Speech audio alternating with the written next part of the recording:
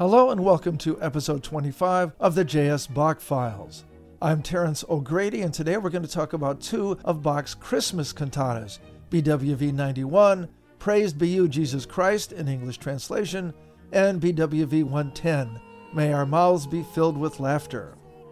We actually had a brief look at a different Christmas cantata, BWV 63, Christians Engraved This Day, some time ago in episode 2, which dealt with cantatas composed for the court of Weimar. But the two we're going to examine today came along a bit later in Bach's career and offer up rather different perspectives on this important day in the church year. We're going to begin with Praised Be You, Jesus Christ, a chorale cantata, the text for 3 of 6 movements coming directly from the hymn by Martin Luther, and the other 3 movements anonymous paraphrases of other stanzas from the same hymn. The first performance in an earlier version was in 1724, and a second performance with some revisions in the 5th and 6th movements in 1731 or 1732. 3 more performances of the work, the last in 1746 or 1747, have also been documented. As usual, I'm using the translations provided by Francis Brown from the BachCantatas.com site. The text for the opening chorus in G major and in common time is, Praised be you, Jesus Christ, that you have been born as a man from a virgin. This is true, at which the host of angels rejoices. Lord, have mercy. The opening chorus, scored quite fully for horns, 3 oboes, strings, continuo, and timpani, begins with a regal and very rousing instrumental ritornello featuring a trio of oboes and a very active pair of horns. The initial theme charges up the scale in 16th notes from D, the 5th of the scale, undulates back down briefly, and then continues on its way to the upper octave, overshooting the field slightly before returning to the upper D. It then continues its ascending motion by leaping up a 4th. From this initial high point, the first oboe begins a descending fanfare-like arpeggio figure in 8th notes based on the tonic chord, ending up with a familiar rhythmic figure of an 8th followed by 2 16ths, which, mixed in with some 16th note runs, fills in the gaps as the oboe takes its triadic pattern even higher. Here's a simplified version showing only the first oboe's part.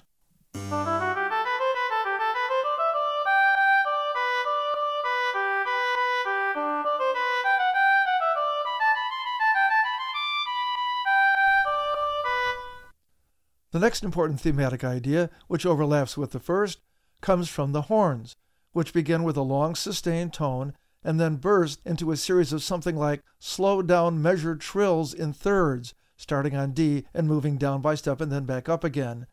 It's a type of horn figure that Bach has used in other celebratory sounding works, and it's very effective here. Here's a simplified example.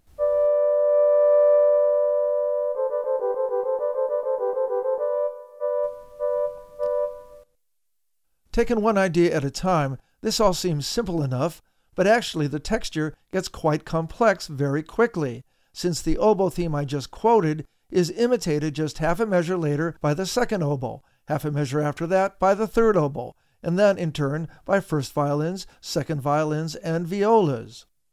And by measure 5, all of this is overlapping with the horn's contribution, which is echoed quickly by the first violins.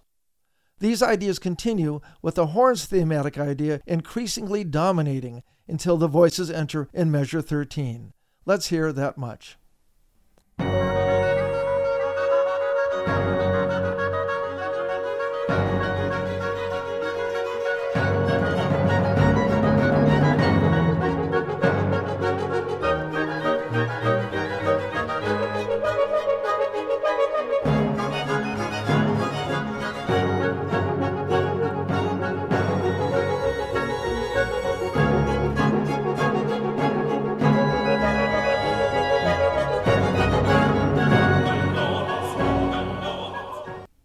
The sopranos enter first with Luther's chorale melody in half notes halfway through measure 13, still in G major, with the other voices close on their heels. The basses begin with a flurry of ascending 16th notes, based initially on the oboe's original entrance, and the idea is quickly passed around to the other voices, often doubled by the strings, and soon thereafter to the continuo bass. As the first phrase of the chorale comes to an end, we've modulated to A minor, and the horns enter again with their sustained tones, marking the beginning of the second orchestral ritornello. At 5 bars, this one is quite a bit shorter, but makes use of many of the same thematic ideas I pointed out earlier, often in new configurations. It also modulates back to G major for the chorus's next entrance. As the next phrase of the chorale, "that you have been born as a man," unfolds in the sopranos, the other voices concentrate initially not on motives drawn from those 16th note passages of the opening ritornello, but from the later arpeggio passages in 8th notes. Still, it's not long before they once again break into 16th note passages, sometimes with fragments of imitation between the voices. Let's hear an excerpt starting from the first choral entrance through the third ritornello, which, although it uses many of the same thematic ideas, is more active than the first two, tonally speaking, moving toward C major before some unexpected chromatic movement in the bass line heads us in the direction of D minor.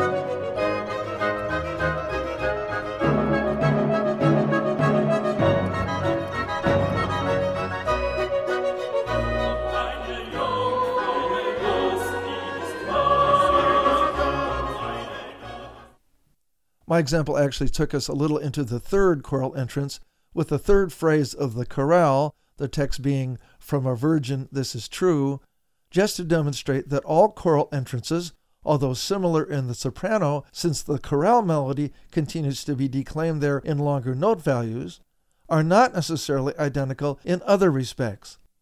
The third choral entrance, for example, has the altos, tenors, and basses moving in somewhat slower rhythmic figures, employing eighths and quarter notes rather than strings of sixteenths, but showing more obvious and consistent imitation between the parts. The next orchestral ritornello is in D major and exhibits the fullest texture of any we've encountered to this point, and the choral entrance that follows it, "at which the host of angels rejoices," features the altos, tenors, and basses starting out by more or less replicating their initial entrance, albeit in the new key. The final ritornello does not offer much that is new thematically, but does head us toward C major and even, for a brief instant, C minor. But the final choral entrance on the last line of the text, "Lord have mercy," is new.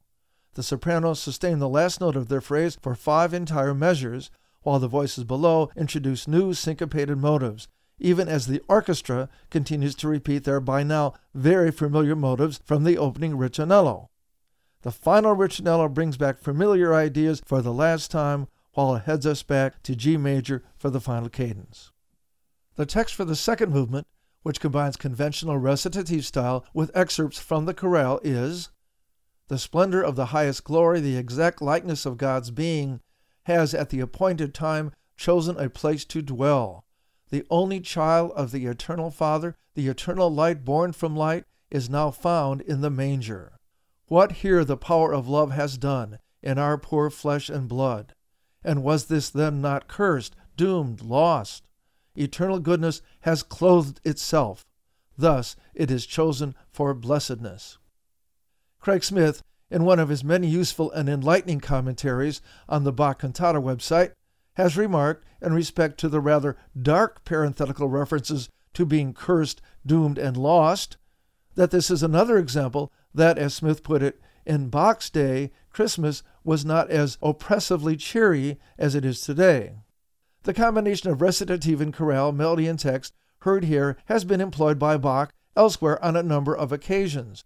In some cases, this results in a somewhat problematic continuity, the quotations from the chorale interrupting the flow of the recitative, which is to some extent supposed to embody the rhythms of natural speech. But in this case, the flow seems natural enough, perhaps because the soprano only quotes the actual chorale melody for the first phrase, and thereafter frequently provides a more melodically active counter melody to the chorale melody quoted in the continuo accompaniment. Here's a brief excerpt. Der Glanz der höchsten Herrlichkeit, das Ebenbild von Gottes Wesen, hat in bestimmter Zeit sich einen Wohnplatz auserlesen. Des ewigen Vaters einiges Kind, das ewige Licht von Licht geboren, ist man in der Krippe fehlt.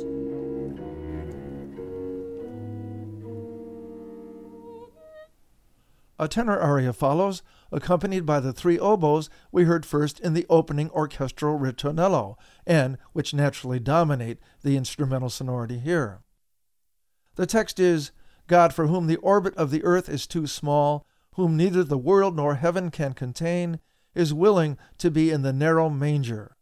There appears for us this eternal light.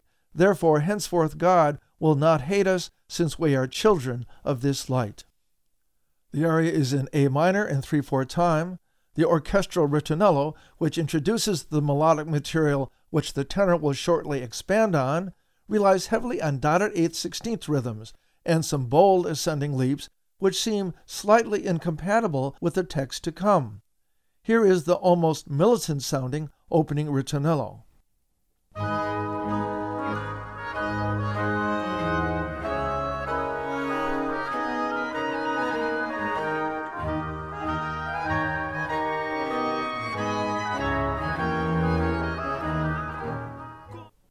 Of course, the emphasis here is not on the infant Jesus lying gently in the manger, but rather on the fact that it is an all-powerful God who has reduced himself to this vulnerable state for the benefit of mankind.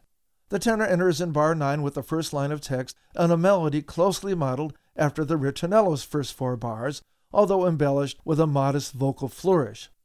After a brief ritornello, he re-enters, still in A minor, repeating the text but employing a variant of his opening statement and adding the line, is willing to be in the narrow manger, with a new melodic idea as the music moves in the direction of E minor. Let's hear that much. Gott, dem der Erdenkreis so klein, den weder Welt noch Himmel fassen.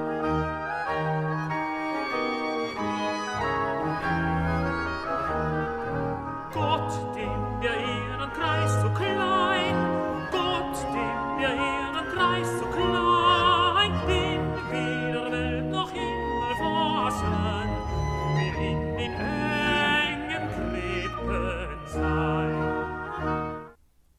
The ritornello that follows develops ideas from the initial ritornello with somewhat fuller sonorities. The middle section, based on the text, "There appears for us this eternal light," begins with a familiar motive in the tenor line, but, on the word eternal, stretches out into a long note covering more than 3 measures, although the oboes continue to spin out familiar dotted 8/16 note rhythms around it. And as the text repeats the reference to eternal light, and refers to the fact that God will not hate us since we are children of light, we move from E minor and A minor to the brighter major keys of G major and C major via sequential activity. After another brief ritornello employing familiar materials, the previous text returns, although the mood is somewhat different this time. This is the first melodic idea we've encountered that really sounds new, although in fact it continues to rely on some of the same dotted 8/16 note rhythmic motives we've heard earlier. Harmonically, we cover new ground as well, beginning in D minor and moving quickly toward B flat major, quite a distance from our original key. The ritornello that follows continues this new mood to some extent, although its repeated motives sound a bit more familiar. Let's hear a part of this middle section. Erscheinet uns dies ewige Licht, dies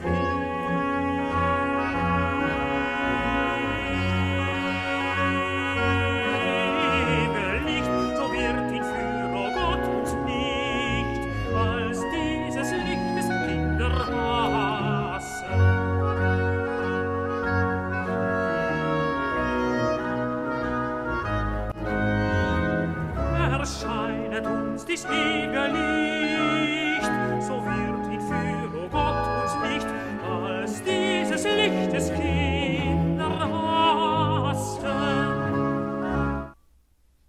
After the next ritornello, we hear a partial return of the original theme in the tenor, accompanied by the first section of text, but it's in D minor. However, a brief ritornello quickly takes us back to the original tonic of A minor, and we then hear a virtual recapitulation of the opening tenor statement, albeit enriched by a more elaborate vocal climax sweeping up the scale. And the final instrumental ritornello also recapitulates its opening statement to take us to the end of the aria.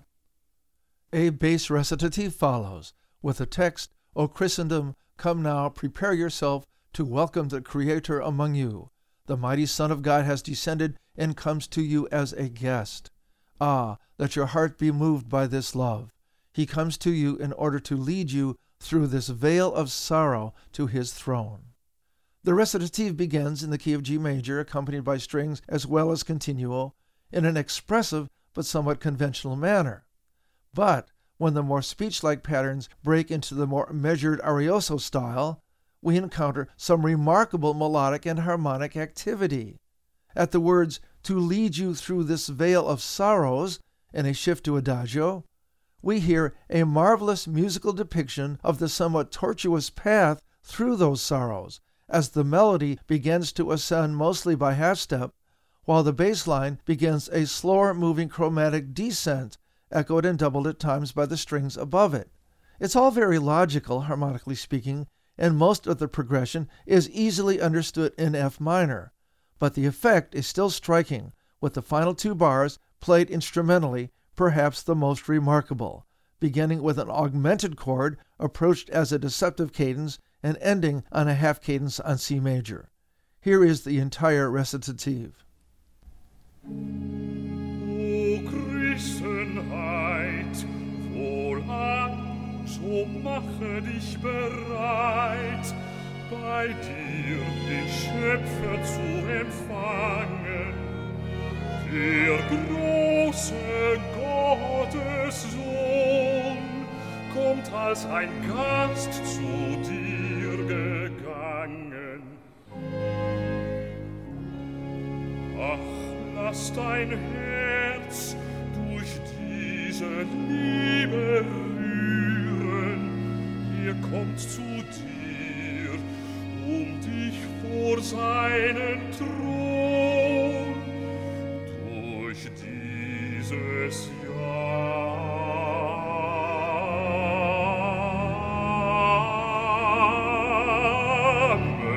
Jammertal zu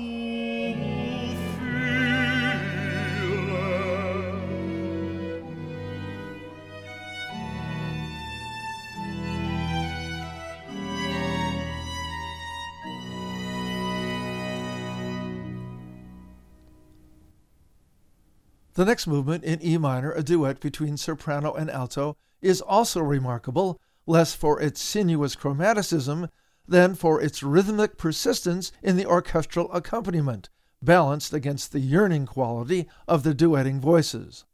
The opening ritornello pits a stepwise marching bass line against an equally militant motive in the violins, characterized by groups of repeated dotted notes, in this case dotted 16th and 32nd notes, initially characterized by a series of bold, descending leaps between beats. As usual, it's easier to hear than to describe.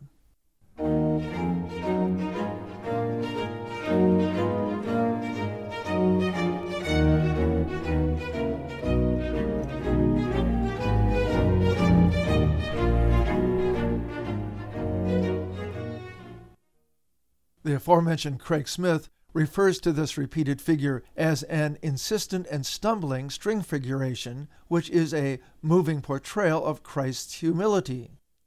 While that interpretation certainly lines up with the text, which I'll provide in a minute, I'm not sure I hear this figure as suggesting stumbling. It seems to me to stride ahead rather purposefully throughout most of the movement. But it certainly is demonstrative of a single-minded dedication to purpose, which reminds us, in typical Lutheran fashion, that Christ's birth, as wonderful an event as it is is just a precursor to his main function on earth, that is to suffer and die as a propitiation for humankind's sins. When, after 4 bars, the voices enter, the alto begins their interaction by leaping up a fifth to a sustained note on the dominant. The soprano answers a beat later with a leap up a minor sixth to a C, which is sharply dissonant against the suspended note by the alto.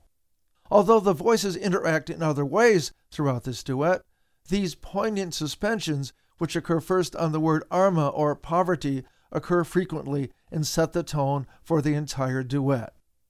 The entire text for the first section of this is, "The poverty that God takes upon himself has appointed for us an everlasting salvation, the abundance of the treasures of heaven."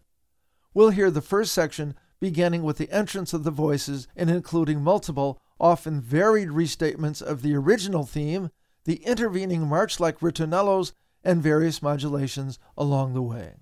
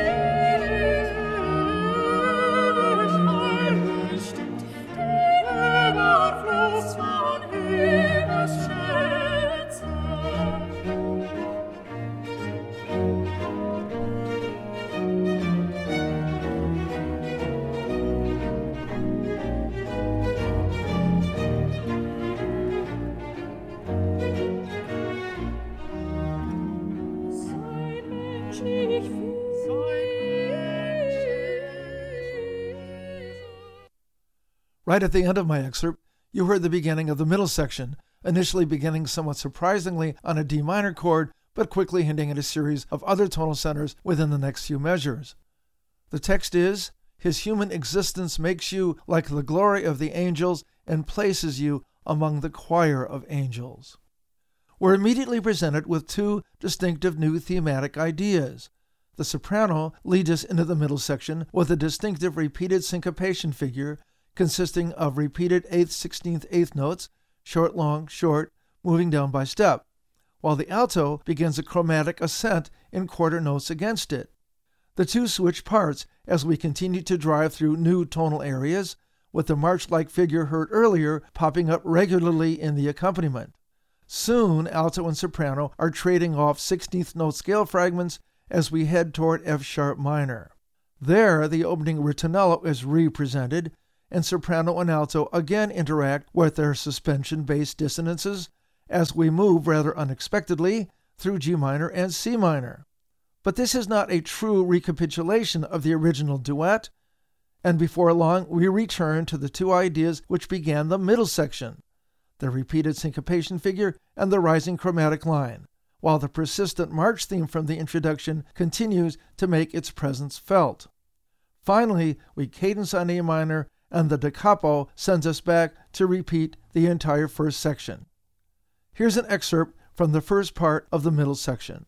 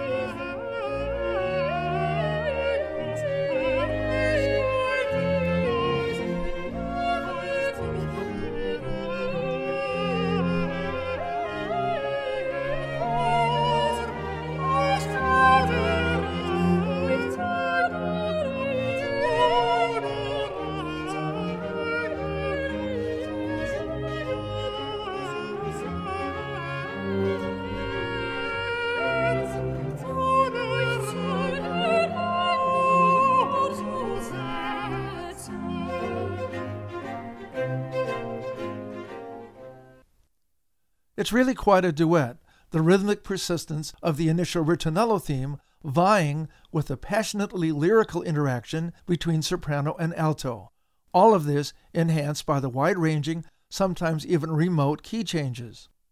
After this duet, a luxuriant one in many different ways, the harmonization of the chorale which concludes the cantata is a simple one, although richly scored.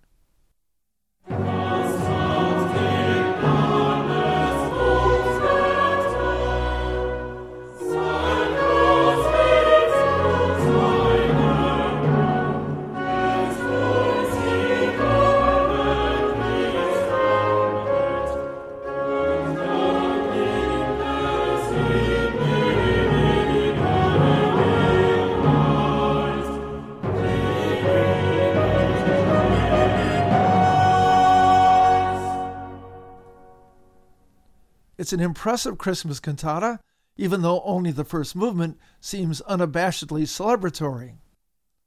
We turn now to another cantata for Christmas Day, May Our Mouths Be Filled with Laughter, BWV 110, first performed in Leipzig in 1725. The text comes from various sources, including Psalm 126, Jeremiah 10:6, and the Gospel of Luke chapter 2, verse 14. Other movements have been attributed to Georg Christian Lems, but other sources have also been suggested, including J.S. Bach himself. The first movement is an adaptation of the first movement of the very well-known Orchestral Suite in D major, BWV 1069, which we took a look at in episode 14. It's extravagantly scored with 3 trumpets and 3 oboes, as well as strings, timpani, and continuo. It's in a French overture style, and the voices enter when the meter shifts from duple to 9/8 in the fugal section begins. The text is, "May our mouths be filled with laughter and our tongues full of praise, for the Lord has done great things for us." The first and second endings and repeat heard in the original orchestral suite version are missing in this cantata version, and the oboe parts are rewritten in the first few bars of the fugal section. But more important, of course, is the addition of the chorus. The altos lead us into the fugue with a new motive not found in the original score. It's completely compatible with the already existing motives taken from the original version, but does add a new layer of melodic activity into the mix.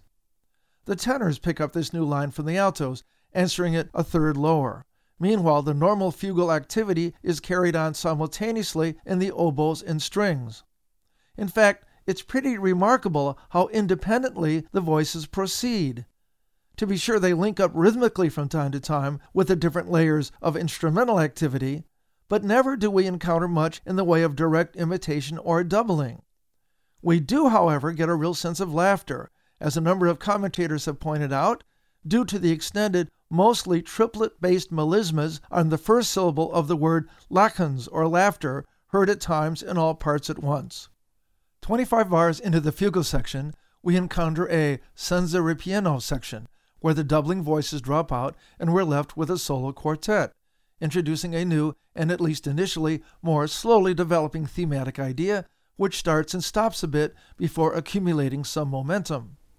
This corresponds in the original movement to where the texture thinned down to the 3 oboes and bassoon. It does the same here as well, although This is now overlaid with the entirely new lines of solo, soprano, alto, and tenor. We'll just listen to the fugal section where the voices enter through the section where the soloists take over.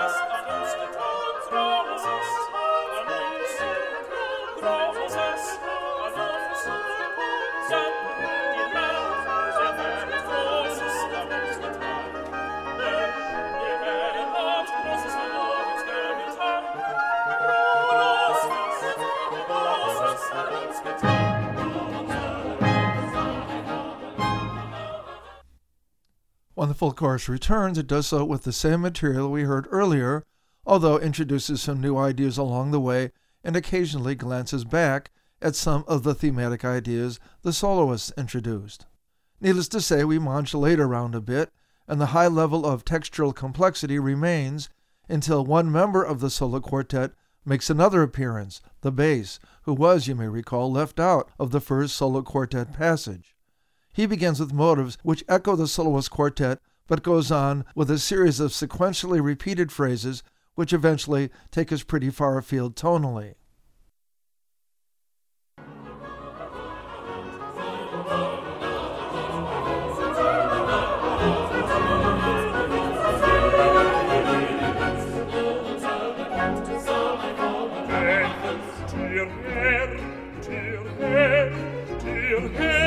Der Herr hat Großes an uns getan, der Herr hat Großes an uns getan, der Herr hat Großes an uns getan, an uns getan, der Herr hat Großes an uns getan, an uns getan, Großes, Großes, denn der Herr hat Großes an uns getan.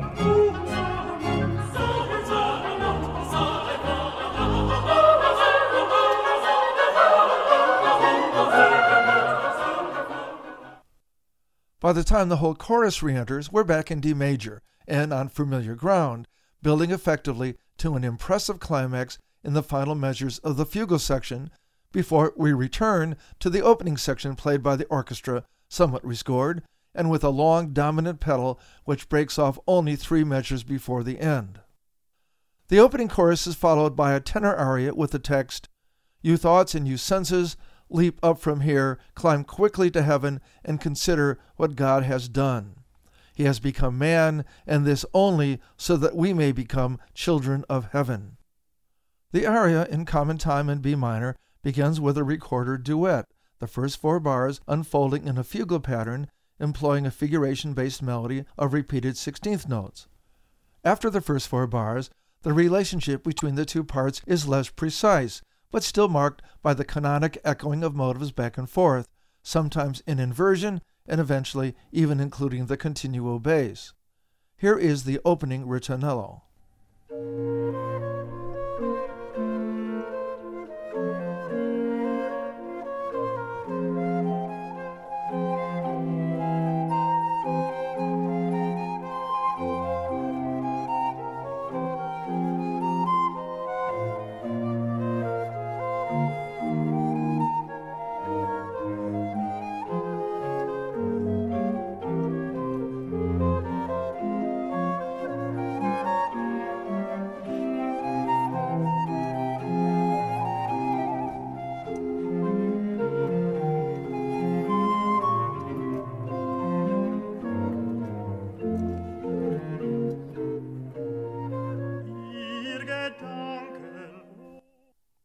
The tenor melody does not reproduce the recorder's introductory melody, which continues in varied form in the accompaniment, but it is clearly influenced by it. And while Bach does not in any dramatic way rise to the bait represented by the reference to thoughts climbing to heaven, the melody does ascend a sixth higher in the first two bars before trailing off slightly in the third. After a brief interlude, the tenor returns, initially quoting from the recorder's opening figuration pattern, but then going on to sustain notes on the word senses, and subsequently putting particular emphasis on the word bedenkt, a reference to considering what God has done. We'll hear from the tenor entrance to that point. Ihr Gedanken und ihr Sinnen schwinget euch an dies von hinnen.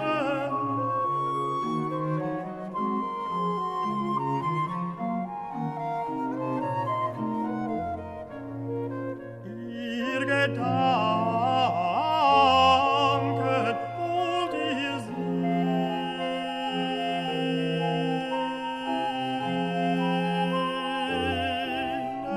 ihr Gedanken und ihr Sinnen, schwinget euch an die Zoll hinnen, steiget schleunig Himmel an und bedenkt, was Gott getan, bedenkt, was Gott getan. By the end of the passage you just heard, we have arrived at D major, after brief stop-offs at other keys, and Bach continues melodically in much the same vein, although a few new expressive details are added. It's not until after another instrumental interlude, once again featuring the two recorders exchanging motives, that we encounter the second part of the text. He has become man, and this only so that we may become children of heaven, along with some new melodic contours and a slight change in mood, even the introduction of some tension-producing diminished seventh chords. Wird Mensch und dies allein, dass wir Himmelskinder sein. Wird Mensch und dies allein. Wird Mensch und dies allein, dass wir Himmelskinder sein. Wird Mensch und dies allein, dass wir Himmelskinder sein. Wird Mensch und dies allein, dass wir Himmelskinder sein, dass wir Himmelskinder sein. Dass wir Himmelskinder sein.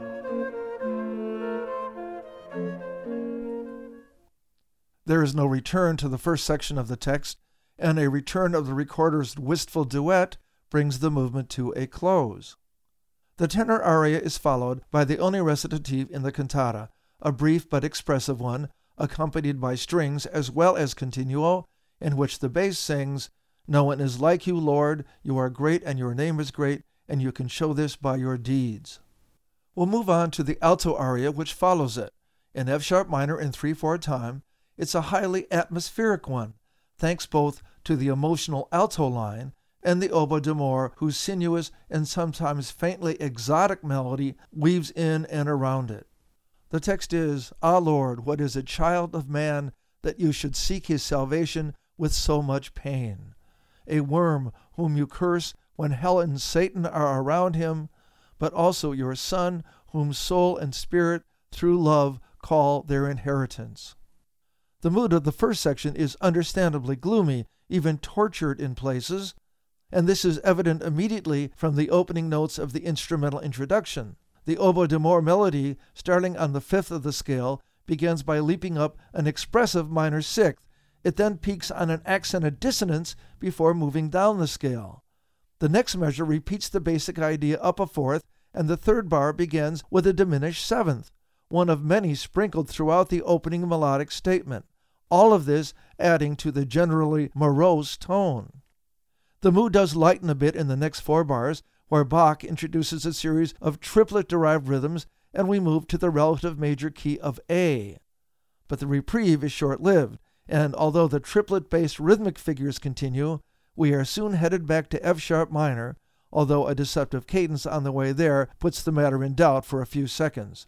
Here is the instrumental introduction.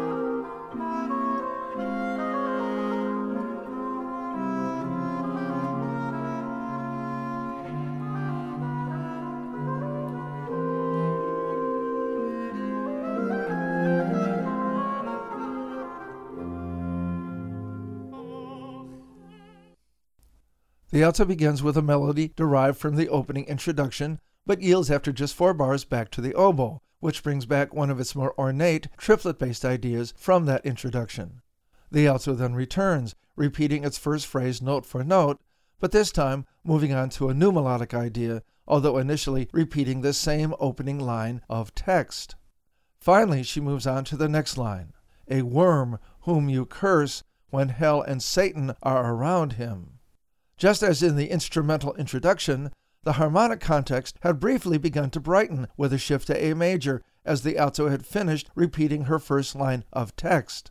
But when the worm itself is referenced, the alto melody drops a tritone, a diminished fifth, that traditional diabolical interval, and the rest of the phrase, which again features a prominent deceptive cadence and chromatic motion familiar from the oboe's opening statement, is considerably less comfortable. We'll hear from the alto's entrance to that point. Was ist ein Menschenkind, dass du sein Heil so schmerzlich suchst?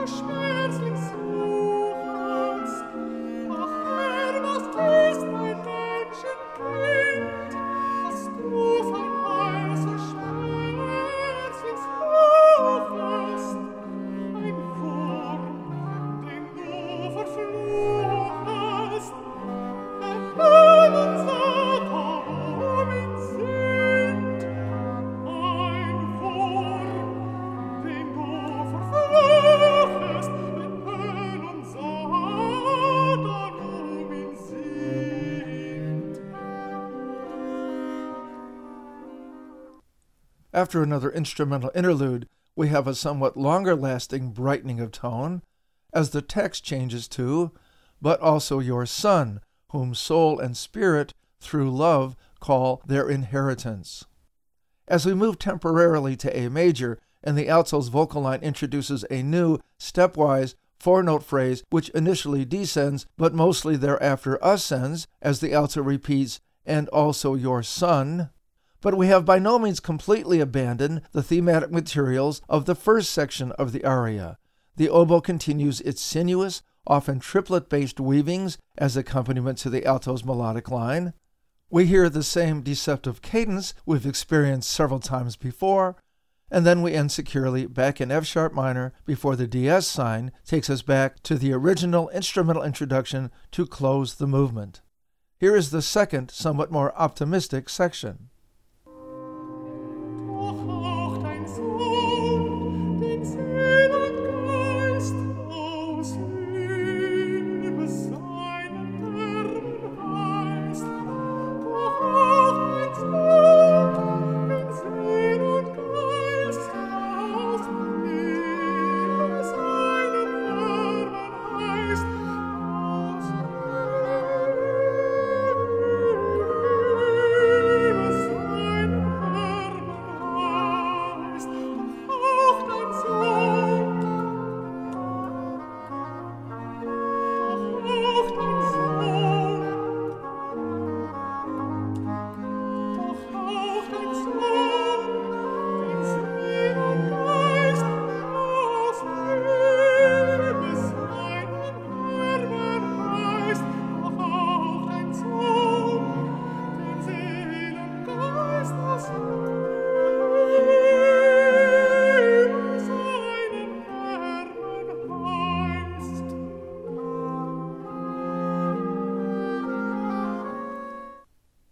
The next movement in A major and 12/8 time, a traditional Christmas movement suggesting the serenity of the manger scene.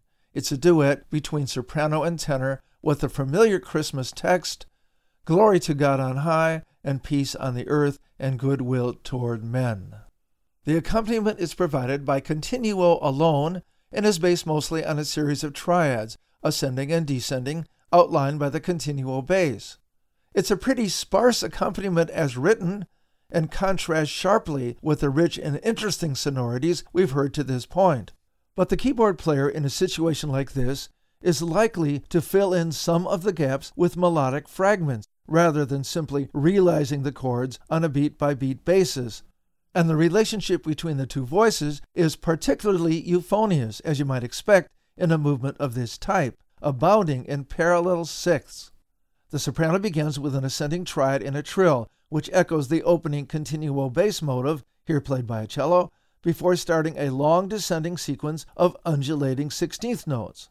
The tenor imitates that line at the octave 2 beats later, resulting quickly in an almost seamless flow of 16th notes, sung mostly in parallel sixths. Soon the actual imitation breaks off, but the exchange of motives, sometimes varied, sometimes initiated by the soprano, sometimes by the tenor, continues throughout much of the movement. We'll hear the first part of the first section, "Glory to God in the Highest."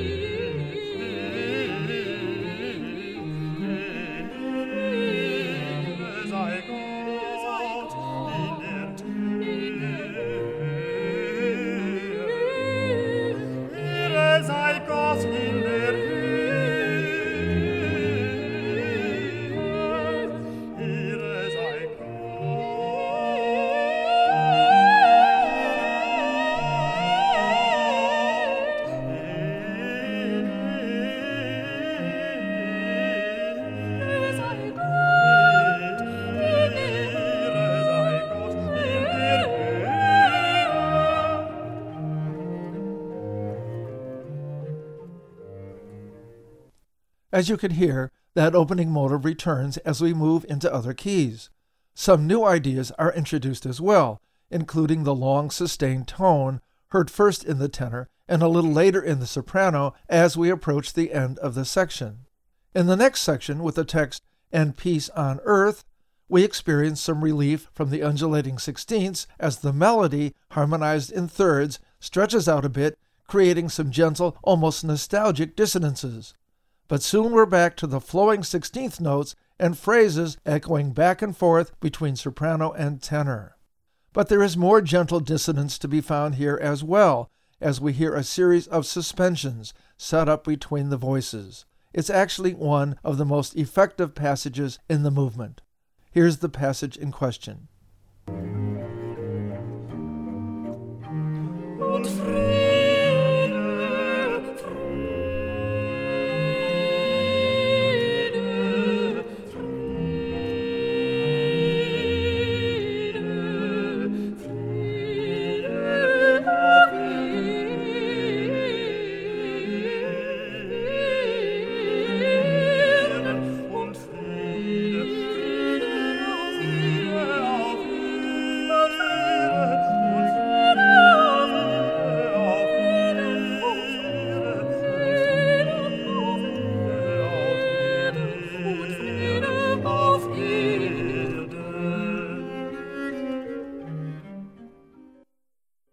The final section of the text, "and goodwill toward men," calls forth some new, somewhat more robust ideas.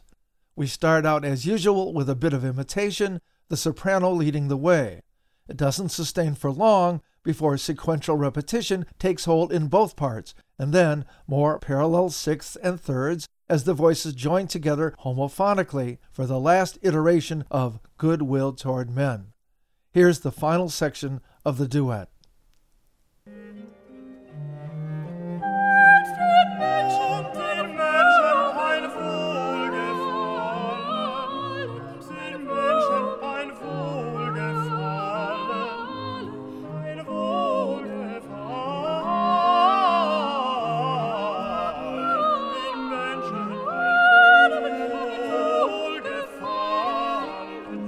Den Menschen ein Wohlgefallen, ein Wohlgefallen.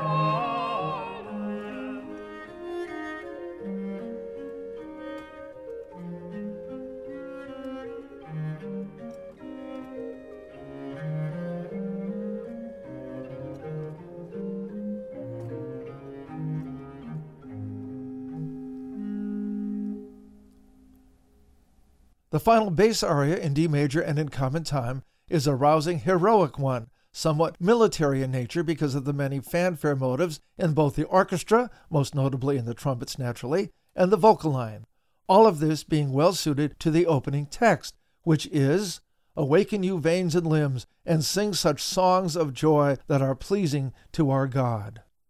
Here's the introductory ritornello and the first entrance of the bass soloist.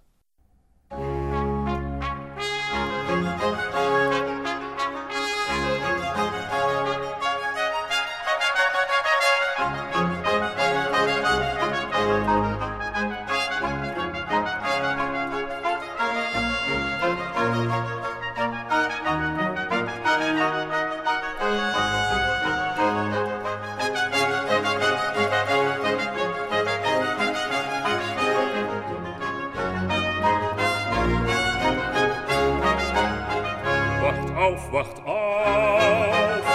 auf, wacht auf, wacht auf, ihr Adern und ihr Glieder, ihr Adern und ihr Glieder, singt dergleichen Freudenlieder, dergleichen Freudenlieder, und singt dergleichen Freudenlieder, dergleichen Freudenlieder, gefällig sein, unser Gott gefällig sein.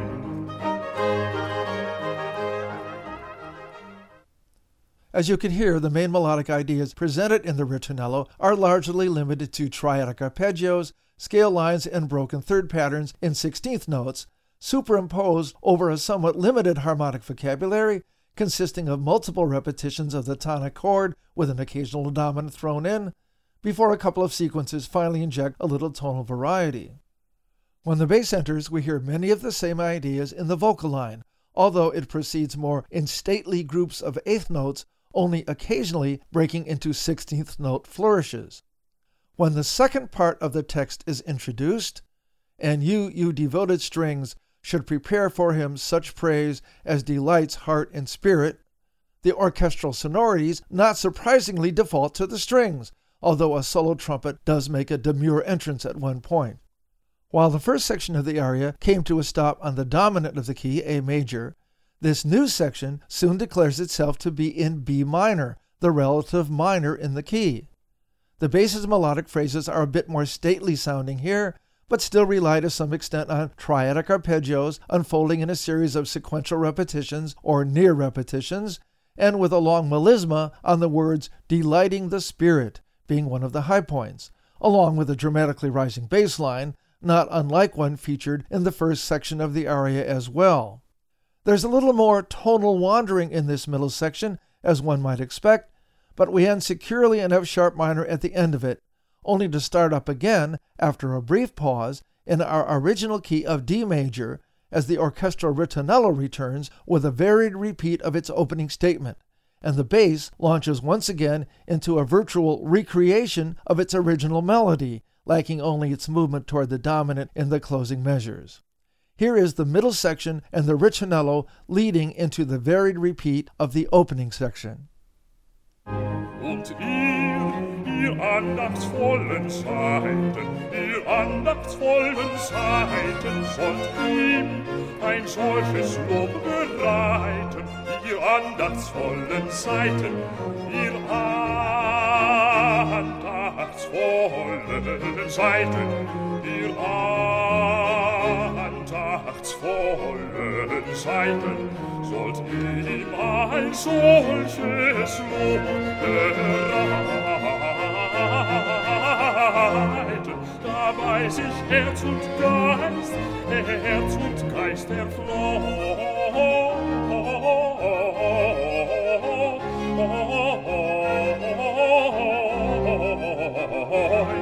Ihr andachtsvollen Seiten sollt ihm ein Lob bereiten, dabei sich Herz und Geist erfreuen, dabei sich Herz und Geist erfreuen.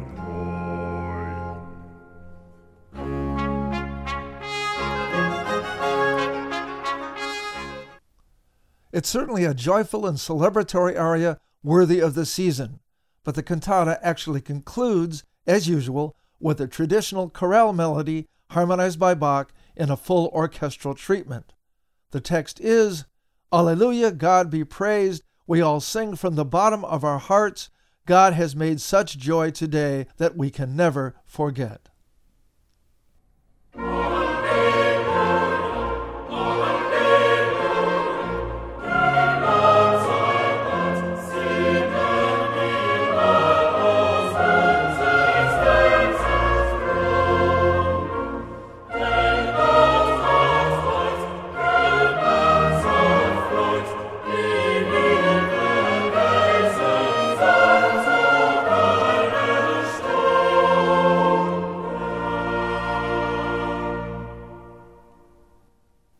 The second cantata, BWV 110, is perhaps a bit more conventional than BWV 91 in its style and its message for a Christmas cantata, but both are worthy examples of Bach's mature cantata style. That's all for this episode. For our next, we'll return to Bach's contemporary, Telemann, this time focusing on the composer's instrumental music.